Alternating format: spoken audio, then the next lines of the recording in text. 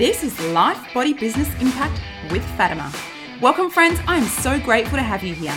I'm your host, Fatima Ingalls, fitness expert, best-selling author, lifestyle entrepreneur, founder of the Life Body Business Fit Systems and co-founder of the amazing Freedom Retreats. My mission is to positively impact 10 million lives, to inspire you to wake up and live from your bucket list of dreams instead of waking up one day with a bucket list of regrets.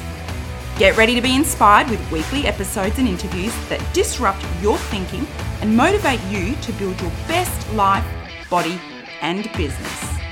To change one life is to change many, so come with me now and let's get started with yours.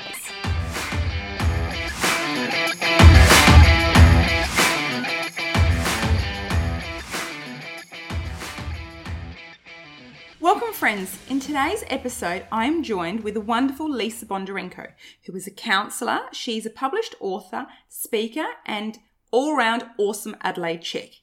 Now Lisa has had an amazing career spanning over many years, having worked within the corporate sector and mainly the human resource and event management marketing areas. Now like many people in life, Lisa has had a moment which has forced her to take a step outside of her safety zone and to jump into something completely new. Now that something was all things social science and counselling, where at the age of 30, Lisa decided to go back to university for 4 years. It was there that she was able to solidify her love of human wiring and behaviour. And with that knowledge and understanding, she was equipped with a stronger and deeper framework. A framework that assists her working alongside individuals, groups and organisations in the matters of health, mental health and well-being from a mental, emotional and a physical perspective. Now, over the past several years, her work has created incredible collaborations with local, rural and national brands, and she's profoundly grateful for the opportunity to do that. She also has a private counselling practice, which remains a foundation and primary core of who she actually is. So I've had the opportunity to collaborate and work with Lisa on her retreats and some other events. So let's dive into our interview with Lisa Bondarenko. I'm here chatting with the wonderful Lisa Bondarenko, who is a counsellor and author and speaker. Right, Lisa? Correct. Yes. Hello, how are you? Author of Through the Looking Glass of IVF, isn't it? Silent Tears. Mm-hmm. Yes, correct. Yep. Thank you so much for being here and giving us the time to listen to what you've got to say. Well, thank you for having me. Lisa, I want you to talk to our listeners about what you do to prioritise your physical, mental and emotional health, because the podcast is about your life on your terms and has a focus on the importance of looking after your health on every level. So what is it that you do in your busy schedule to fill your cup up and invest in yourself? Wow, that's a really good question. So a few things. I'm probably unapologetic being a therapist that I spend a bit more time on emotional and mental health for myself, because I think sometimes they come after physical health, to be honest, when really, I mean, they should all come at the same time. But look, physical health, exercise is something that I do, and I'm going to be really honest, I don't love it, but I do it because it's good for me. And I do it because it's good for my body. I do it because it's good for my mind. I do it because it's good for stress relief. I do it because I know it's good for me. Am I someone who loves to do it? No, right? But it's a choice. And that's something that, over the years I've struggled to find things that I love to do, like when it's not something, I'm not one of those gym junkies, but I love to go and have a good sweat session. So I think there's nothing better than a good sweat session. Mentally, you might find this strange, but I'm really about finding creative space, because sometimes, for my mental health, especially with what I do for a profession, is it can get really intense. So I need to find a balance of having joy in my life and having a creative space. So one of the things that I did literally in this last year was I went and had piano lessons, because I wanted to do something that was creative. I like to think myself as a bit of a muso, and I wanted to do a task or find something that didn't have anything attached to it. I didn't have to, it wasn't a because, it wasn't a have to, it was a because, right? So, and I've actually got my first piano concert on Saturday. I'm so nervous, but I've been learning that once a week, half an hour a week with an amazing teacher, and the difference mentally that it's done for me, like, is incredible. So I think from a mental health aspect, it's, for me, it's been about finding something that's full of joy, finding a creative outlet, and finding something that's not attached to a job or a role or a title, right? Emotionally, emotional health, again, hugely important, as all of them are, but from a professional point of view, I have to have regular supervision where I go and offload just for my own emotional well-being, just about life and how I'm doing in the business and what's come up for me and what I've been challenged by. So what you're saying there is that even as a professional counsellor yourself, you speak to your own counsellor. Yeah, correct. Yes, correct. It's really I think it's a really important message. As you know, myself, I've had counselling and seen a psychologist for many years with my own issues, and would continue to invest in myself. So it's really good to hear from yourself, from a professional point of view, even though it's what you do and you help people on a day-to-day basis through counselling, that you also prioritise it in your own life. So absolutely, because it, life can get overwhelming, and then I've got my personal life, that I have things that come up for me that are emotional or whatever, and I've learned over the years that I know when things are starting to spiral emotionally. Like, I've got my points. I know the line in the sand where I'm like, okay, I'm in a state of overwhelm, or I really need to just offload. Yeah, so that's something I do professionally. Personally, to be honest, I might sometimes I just check out from the world, in the sense of downtime. I might read a book. I might watch like trashy Netflix series, and it's always a love story or something funny. I don't do anything else. I think it's just about unwinding, because I think that when you're on the go all the time and you're on, like, when I say on, just on all the time, it's important to have a pause button. Yeah, so physically, exercise is 100% a non-negotiable. Mentally, as I said, the one thing that I found this year that's been incredibly different and powerful has been something creative and artistic, and not attached to a title or another task. And emotionally, offloading to a professional, but also just honestly switching off and just escaping. Escaping.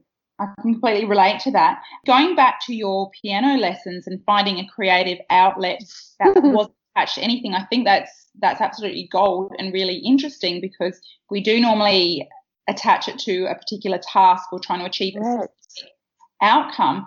And I like to impress upon people that filling your cup up and taking time out for yourself, physically, mentally, emotionally, isn't just about all those other things that you add to your to-do list. It can be like what you have done, gone and had piano lessons, or, finding another creative outlet, or spending time with people that you enjoy, doing a hobby or a task that you... I think hobbies are really important. And I mean, to be honest, so if I'm being really honest, it took me a year to go and do piano lessons because I felt really guilty. I thought, what's that innate of? Like, that, what's the purpose? It's all about purpose. And actually, for me, there's no purpose other than enjoyment. I've dragged my son along. Every Wednesday, he sits and eats copious amounts of snacks while I play. And I'm unapologetic about that, that's just me time. It's half an hour. Like, it's not that much. And as I said, I'm about to do my first concert, and, I'm really proud of myself, and I'm proud of being able to push through that, that barrier of guilt and shouldn't, and but what's the purpose in it? Well, no purpose other than to enjoy.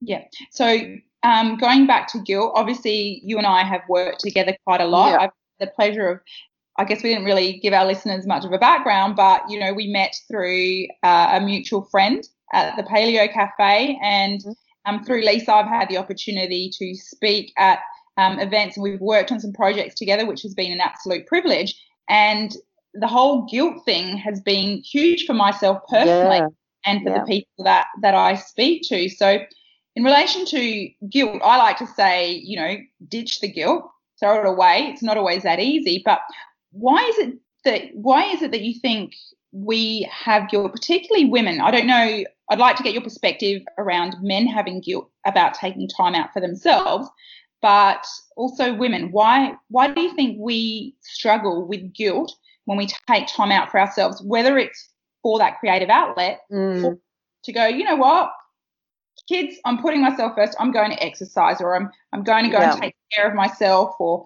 go and have a massage, or just go and have lunch with my girlfriends and turn my phone off. Yeah.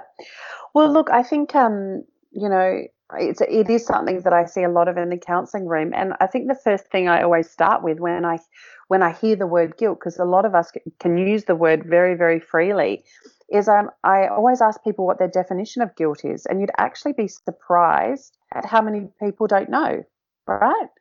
But really, just very fundamentally and technically, the definition of guilt is that I'm doing something wrong, right?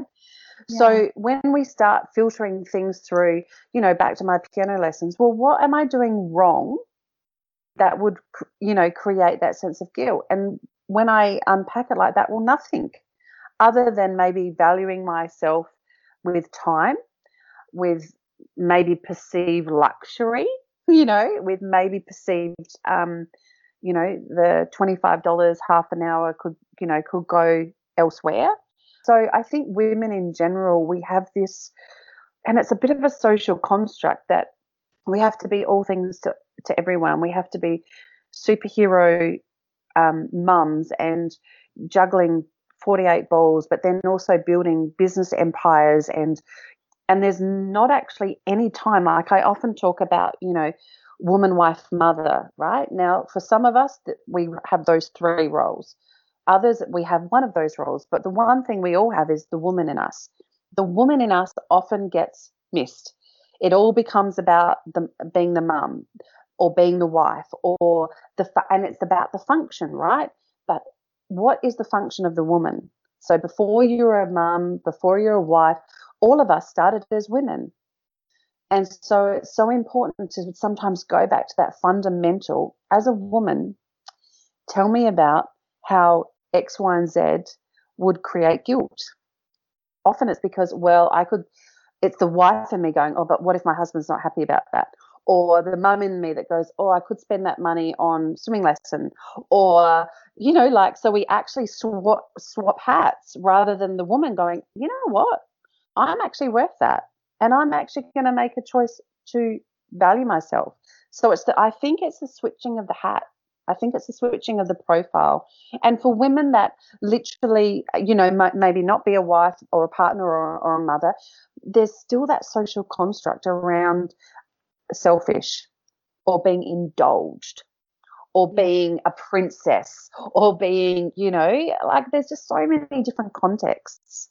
Yeah, it's kind of like what society tells us as women that it is, and not everyone, obviously there's an exception to every rule, but that you are doing something wrong and that you are being selfish when you do spend time and money on yourself and not on those extra swimming lessons or something like that for your children. So it's kind of like a societal norm for women to put their children first and the family.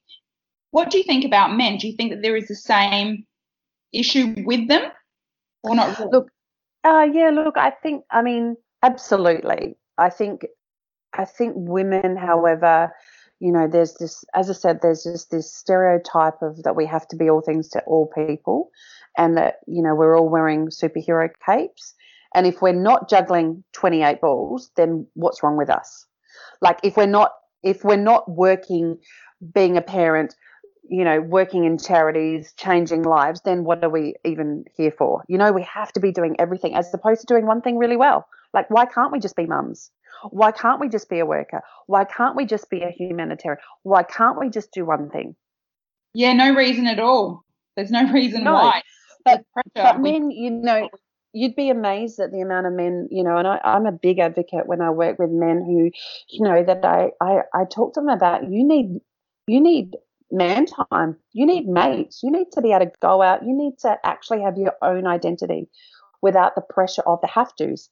And quite often the have-tos come from the expectations from us women. Yeah, men are equally under the same pump as women.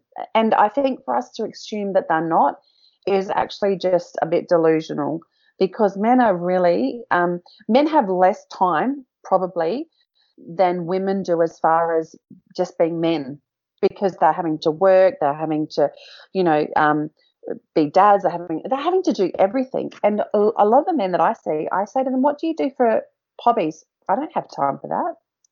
What would I do that? And then I'd feel guilty because I should be at home, or, the wife's always calling me when I'm out with my mates, like that. When are you getting home? So there's not that freedom, the freedom. With all of that in mind, Lisa, what would be your top 2 tips for a husband and wife to support each other? So to a husband, what would you say in relation to him supporting his wife or partner to live life on their terms and to fill their cup up? Because at the end of the day, when we filled our cup up and taken care of ourselves on those 3 levels, physical, mental, then I believe we are going to be able to give the best of ourselves to those we love, our families, obviously. Absolutely. Our work and extended family as well. So what would you say in terms of that to support her husband to take time out for themselves without the guilt, and vice versa? So what I would say, and what I do say to couples, is it is a non-negotiable that when we're in a relationship, that each individual has their time, has a space, has freedom to be the man, be the woman, or whatever, that, and that we honor that. So I remember when I was about to give birth to our son. My husband's a cyclist, right? And so we all know what cycling widows live through. They, 4 hours on a Saturday morning, they are absent, and, it's just part of the culture. And I remember that I could tell leading up to the birth that he was starting to go, oh, I guess my cycling's going to go out the window. And I said, here's the deal. 100% that is not going to happen unless there's emergencies. But I want to negotiate that you get Saturday mornings, I get Saturday afternoons, and that we tagged him, and that we honoured that space, and that we respected that both of us really needed that time just to be ourselves again. And that's how we rolled. Now, did that happen every week? No, but there was a fundamental respect and honour of, I really want him to have his own space. I really want him to have time to, if he wants to go learn how to play the recorder, go for it. I think that's amazing, and that's really wonderful advice to give. He didn't take up the recorder, just so you know. So that was good. Oh, thank goodness! Could you imagine that?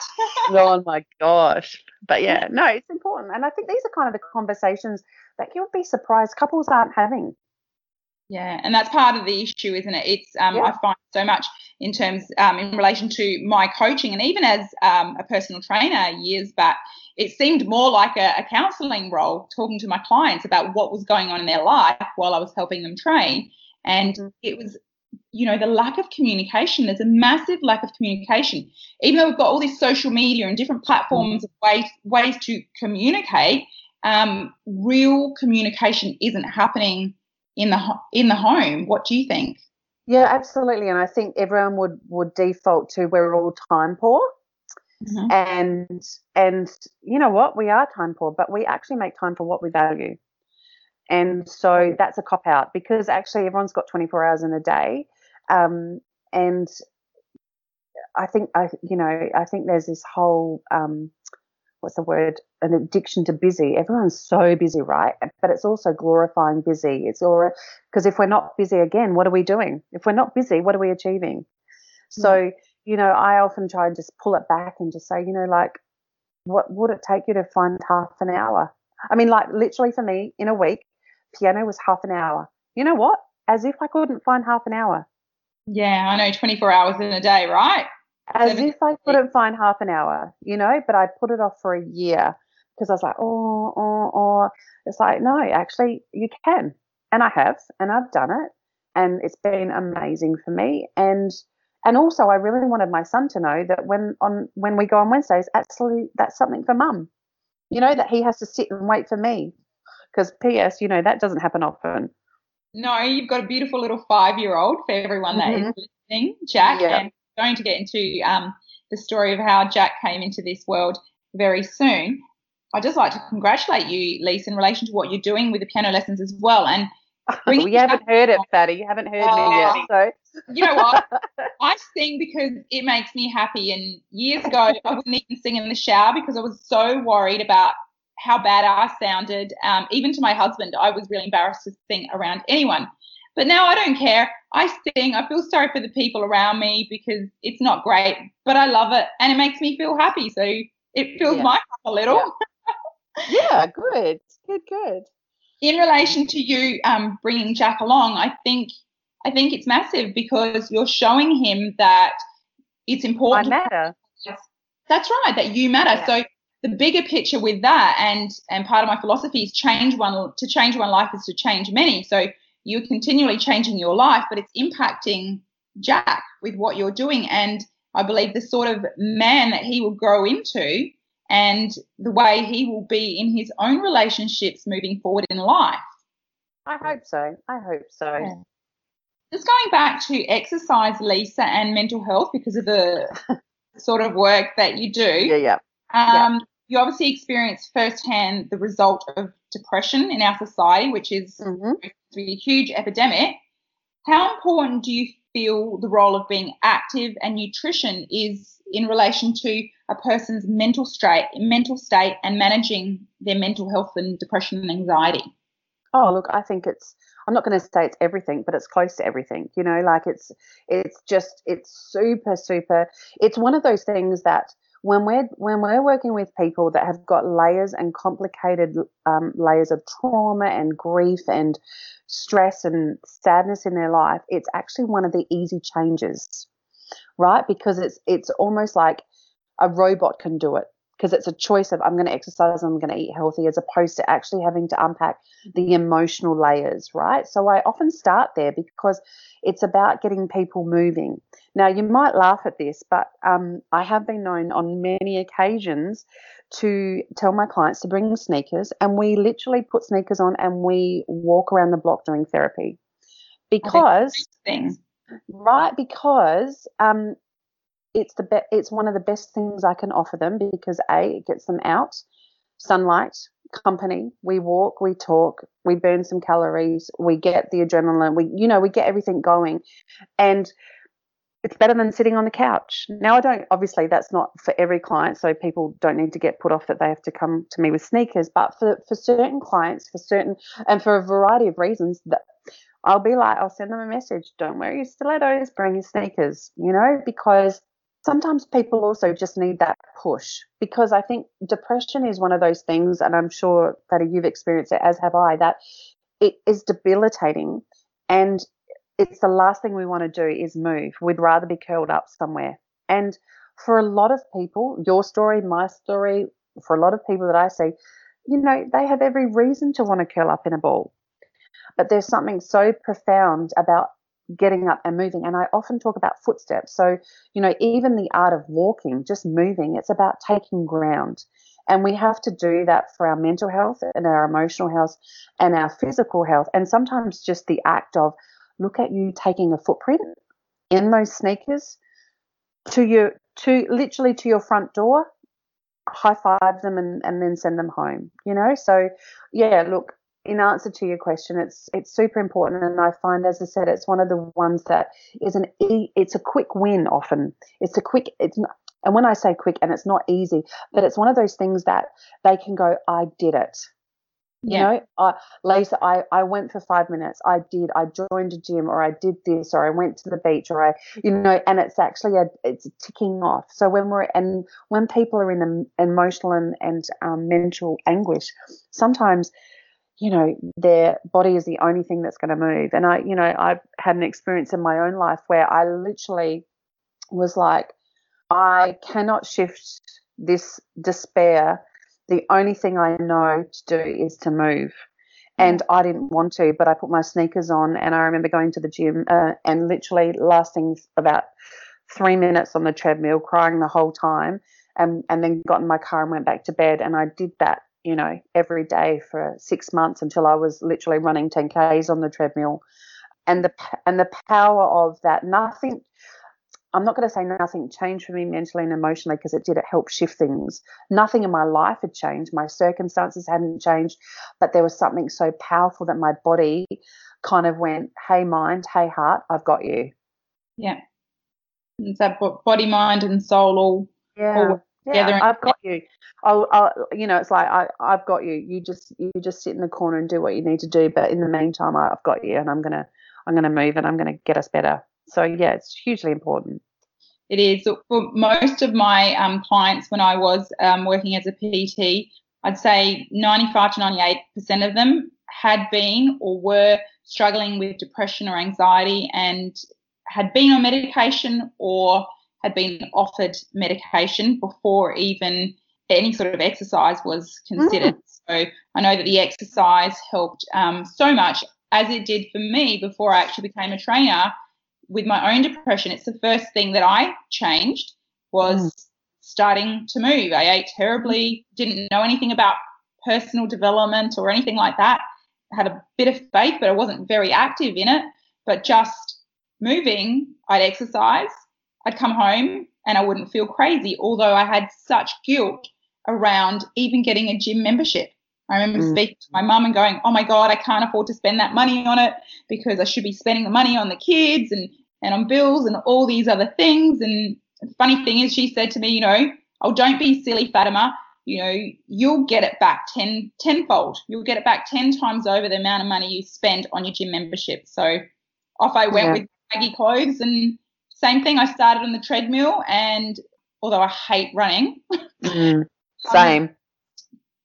Just going there, just the act of going there. And I'd go when it was quiet, when there was hardly anyone, in the middle of the day, when the older people were there, and just sometimes I'd be there for 10 minutes and leave, but I went.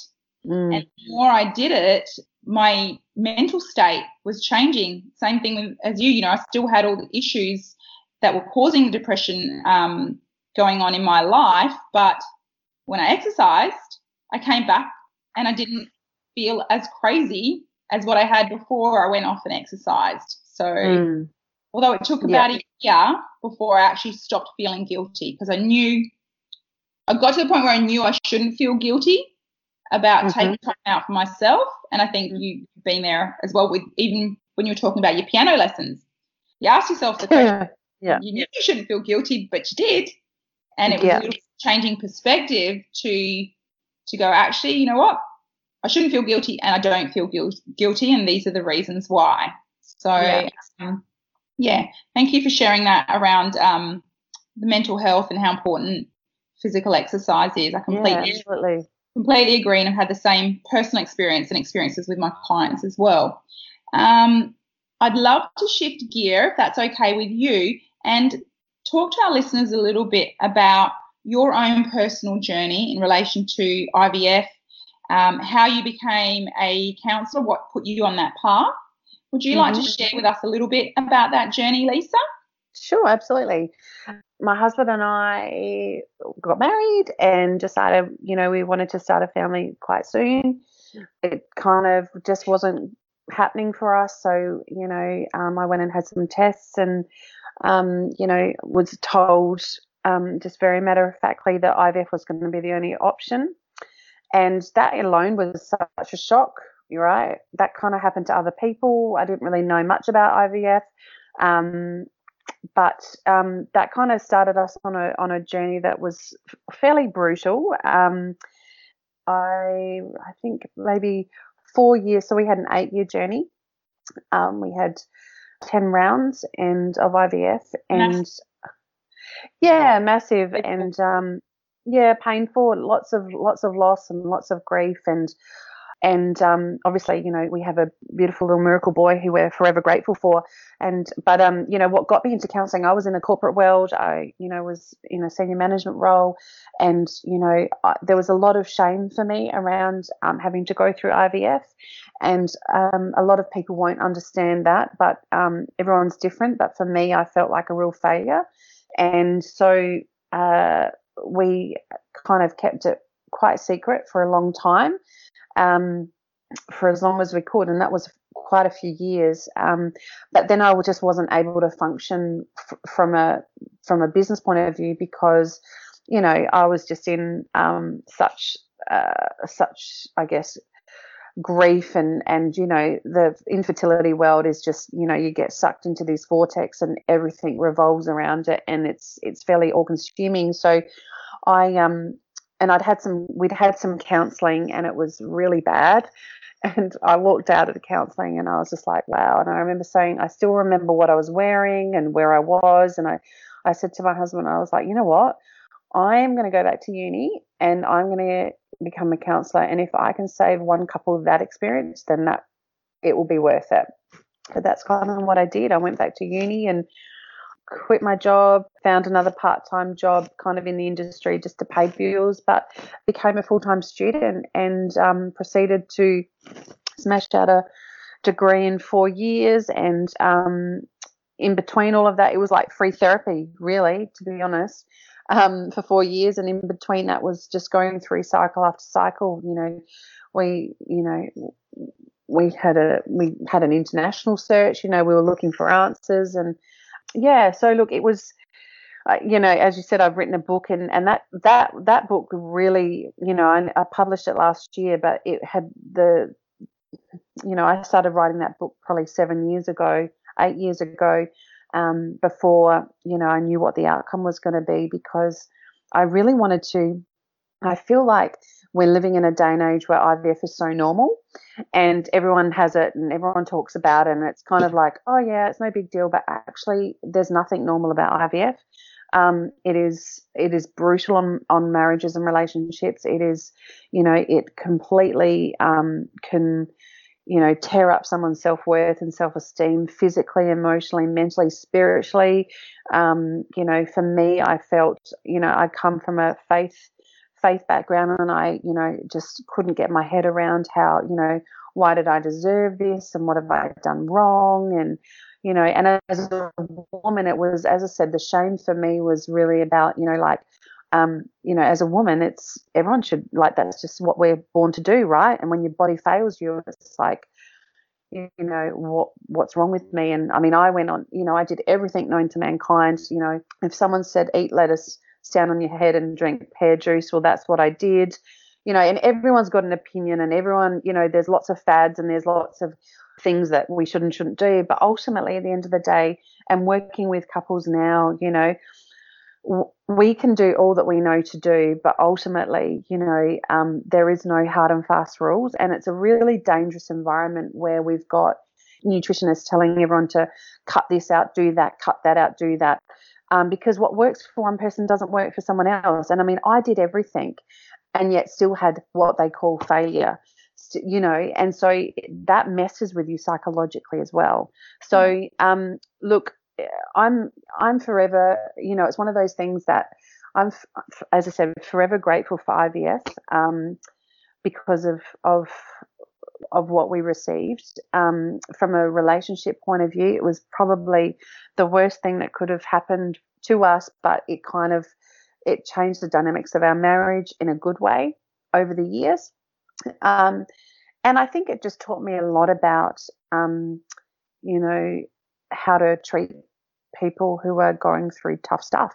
Aside from me being a counsellor, it was more about how do we reach someone when life hasn't turned out how they'd hoped?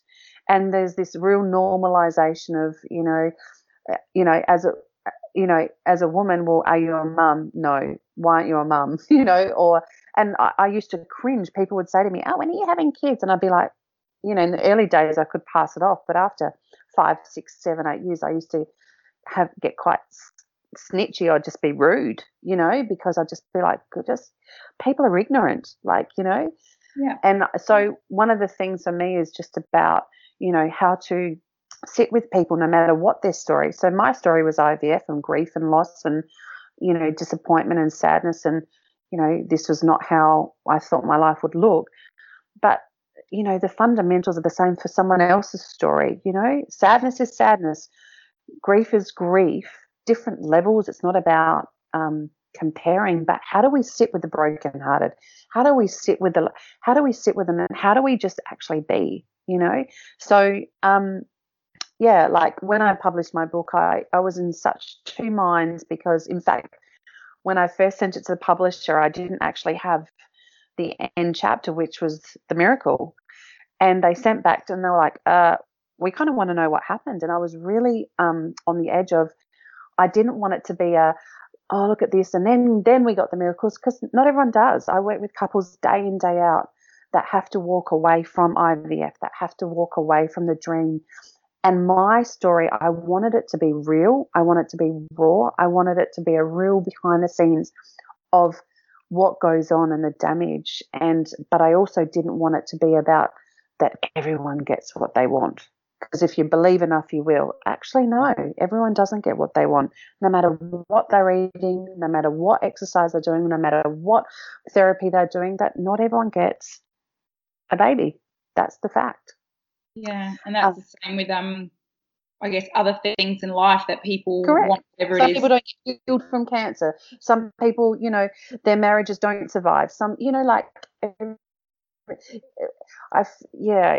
that whole, but if you work hard enough, you'll get it. No, that's not true. That is not true. Sometimes I feel like, and I know for me, I was like a robot. I worked that hard, and when I kept failing at it, I would push myself worse, and I had such a punishment mentality. You talk about exercise. I would sometimes, put on 7 kilos in a cycle from all the treatment, and then it would all go pear-shaped, and then I'd be back at the gym thrashing myself till I'm nearly vomiting on the treadmill because I hated myself so much because I was a failure again, and that's not what my body needed. My body needed nurture, but I didn't know, I didn't sit in that space. It was like, well, my body's let me down. I'm a failure. How my husband should just leave me. Like, it's just ridiculous. I'm just a loser, all this internal dialogue. So, fair to say, I did a lot of therapy, I did a lot of work around, my values, my core beliefs, like my default under crisis, my, who am I, who's my identity without being a mum, like, and why was everything hinged on being a mum, So yeah, it was pretty epic and painful. But it's such a privilege to work with couples, to sit alongside, and I don't begin to say I've got the answers. I don't have the answers, but what I do have is empathy, and what I do have is compassion, and what I do have is understanding that everyone's story is different. And so when people come into my rooms or they've read my book, they often do but yours is worse because yours was 8 years, and I'm like, no, this is not about, who, we don't grade it.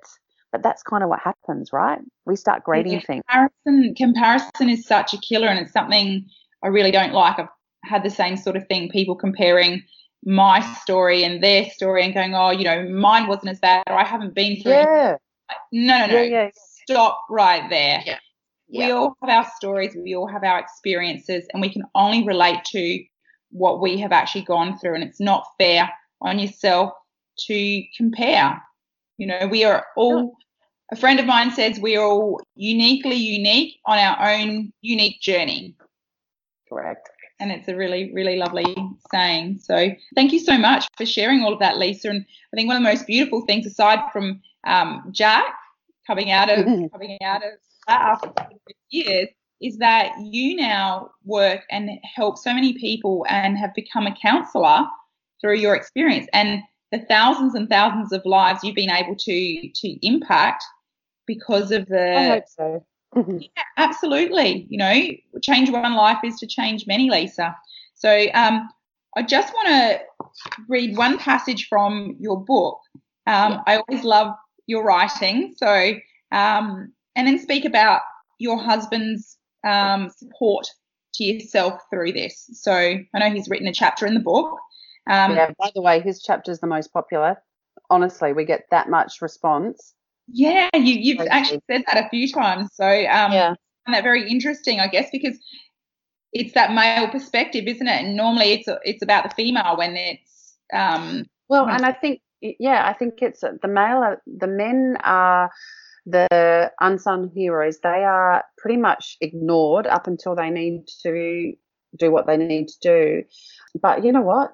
Men feel too. And the amount of men that and even from a medical profession, you go into all your appointments and the focus is all on the woman. It's all on the cycle, the body, the this, that, and rightly so. It needs to be at that level.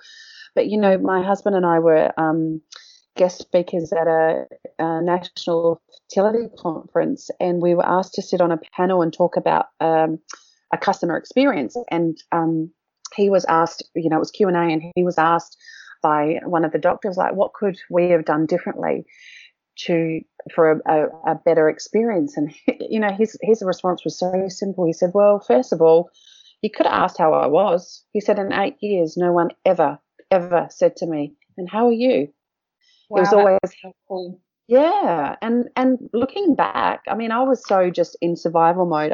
To be honest, I didn't really recognize that, but it's true. No one, you know, would both sit down, and the doctor would say, right, Lisa, so how are you going and what are you doing and blah, blah, blah. And Serge would just sit there like he was invisible. Yeah, wow. This passage I wanted to read, Lisa, I'm sure you'll know it, but I'm going to read it out for our audience. Mm-hmm. It's in the chapter Once Upon a Time. Mm-hmm. I think it is quite possible I cried an entire river of mascara during my 8-year journey trying to conceive. Many times it was a snot bubble and black streamed down the face, panda eye. It wasn't uncommon for my husband to remove his shirt covered in black smeared stains. By the end, he did it quickly, quietly, and without much fuss. He was amazing like that. Mm-hmm. I think that chapter to me, you know, highlighted it when I read it, because it just highlighted, like you just said then, the unsung hero. He really was. Yeah. He was. And yeah, and I think, you know, and he would say this, and for men especially, you know, they don't know what to do. And men are generally wired to try and fix and solve things. But when you're in a journey like fertility, they can't fix anything. They can't solve anything. They just have to stand alongside. And, you know, as I said, I mean, I often call it the snot bubble crying. I mean, that was almost like the silent way. That's why my book's called Silent Tears, because sometimes I just had no noise. It was just gut-wrenching tears.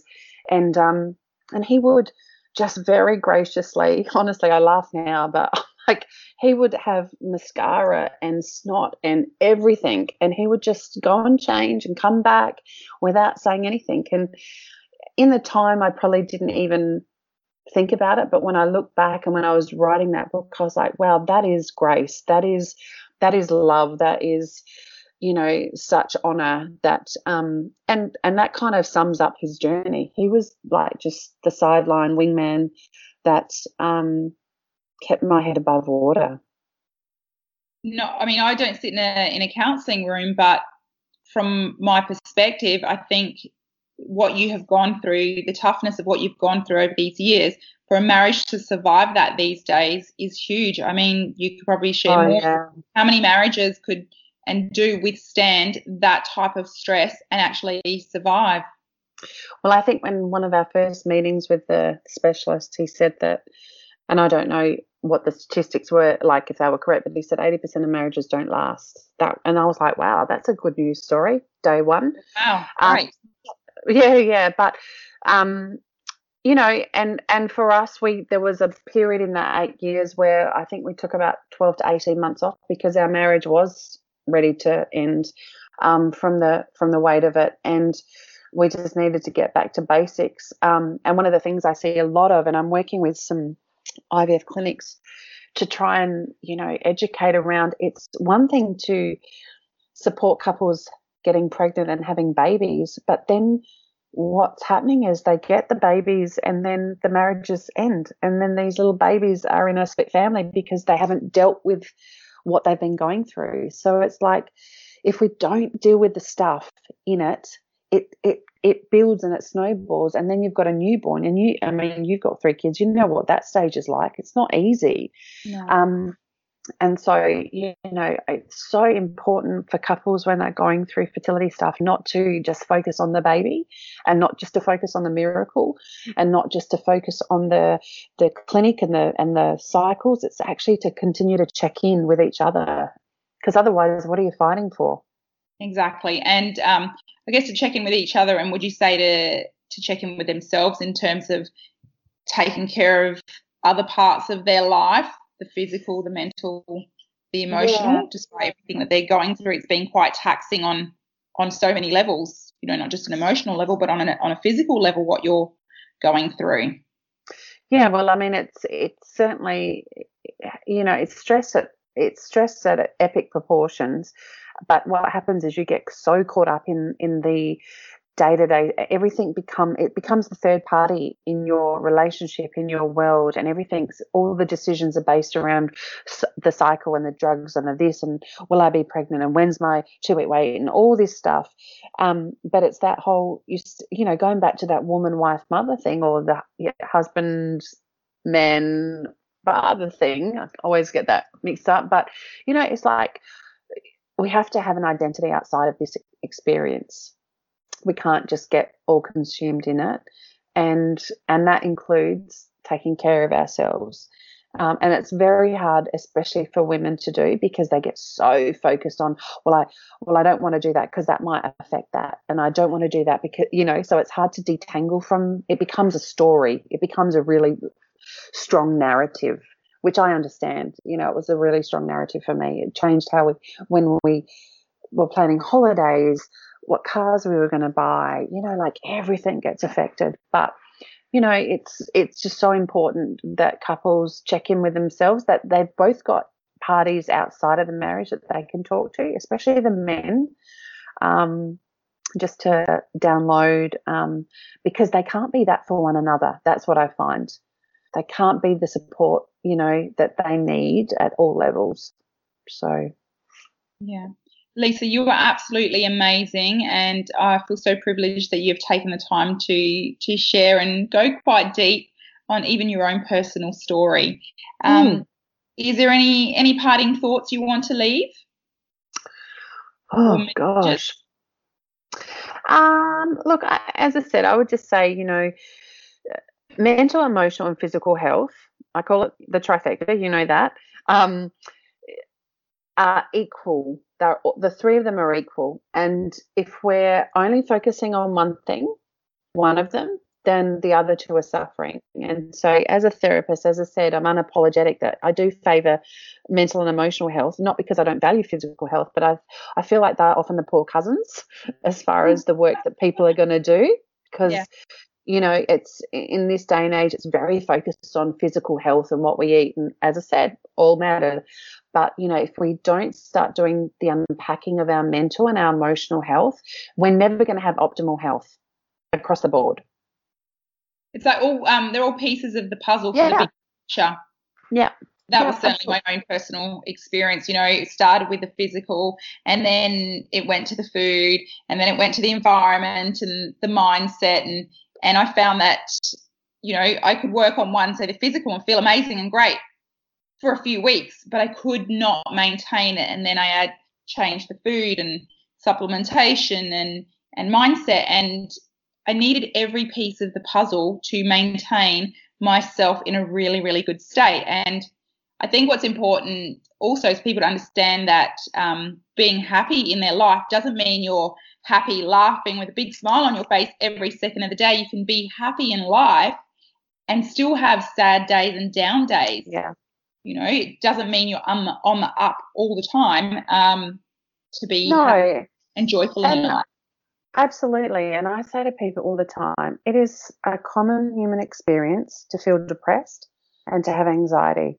It's just to what degree what level they're at as to what kind of intervention we need. But, it's okay to have, like you said, have down days. But we need to start getting real with ourselves and acknowledging and validating our emotions and not ignoring them. We're so quick to ignore. We're so quick to avoid, because who wants to do that work? That's boring.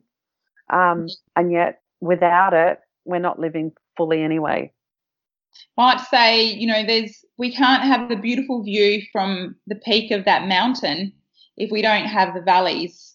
And that's, and that's a representation of life. You can't have that beautiful high and that beautiful view and those amazing high moments if you don't have valleys as well. It's inevitable that you're going to have valleys in life, but you have to keep moving forward and making ourselves aware of the tools that we can use to keep moving forward in those times that we are down in the valleys. But I think also it's about when we're on the mountaintop that we're actually still doing work, that we've actually still continuing to do the work, so that when the trenches arrive or the waves of life arrive, we've got something to work with. Because what happens is people, life hits all of us at different reasons and stages. And then the 11th hour is maybe coming to a counsellor when it's so hard to unpack in crisis, So it's that, what are we doing to check in to make sure that we're just doing an inventory on how we're travelling? Yeah, I think that's a really, really good point that you make about that. Still doing the work when you are on a high and you're in a good place in life. It's that maintenance. It's that, taking care of yourself. Yeah. Taking care of the woman and taking care of the man. Correct. All the time. So it's been amazing to speak with you. Thank you so much. Well, it's always a pleasure doing business with you, my friend, and hopefully the listeners gain something from this. But yeah, it's been a real honour. I'm sure they will. People can find you on Instagram. What's your Instagram handle? So it's Lisa Bondarenko. I'm very creative. So Lisa Bondarenko, my website's lisabondarenko.com.au. And my Facebook is Lisa Bondarenko. So there you go. Easy. Lisa Bondarenko. In the show notes, I'll make sure that I have all the links to Lisa's website and her social media handles, and you'll be able to find her book through the website. Is that right? Yes, correct. Yeah, absolutely. Thank you so much, Lisa. I really appreciate it. Take care. Bye. Thank you so much for listening to the show. I truly hope you have found it beneficial and have taken some value from it. Hopefully, a lot. If you did, please share this show with anyone you feel may need to hear it. I would also absolutely love if you would take a minute or two to review this show on iTunes, Stitcher, or whichever platform you happen to be listening to it on. With your help, we can accomplish my mission to positively impact 10 million lives. That would be so awesome. Now, if you want to connect with me or my guests on other platforms, or if you want to send me an email with questions or ideas of guests to interview, please check out the show notes. I am so incredibly grateful to have had your time today, and I can't wait to have you on the next episode. Have a great day.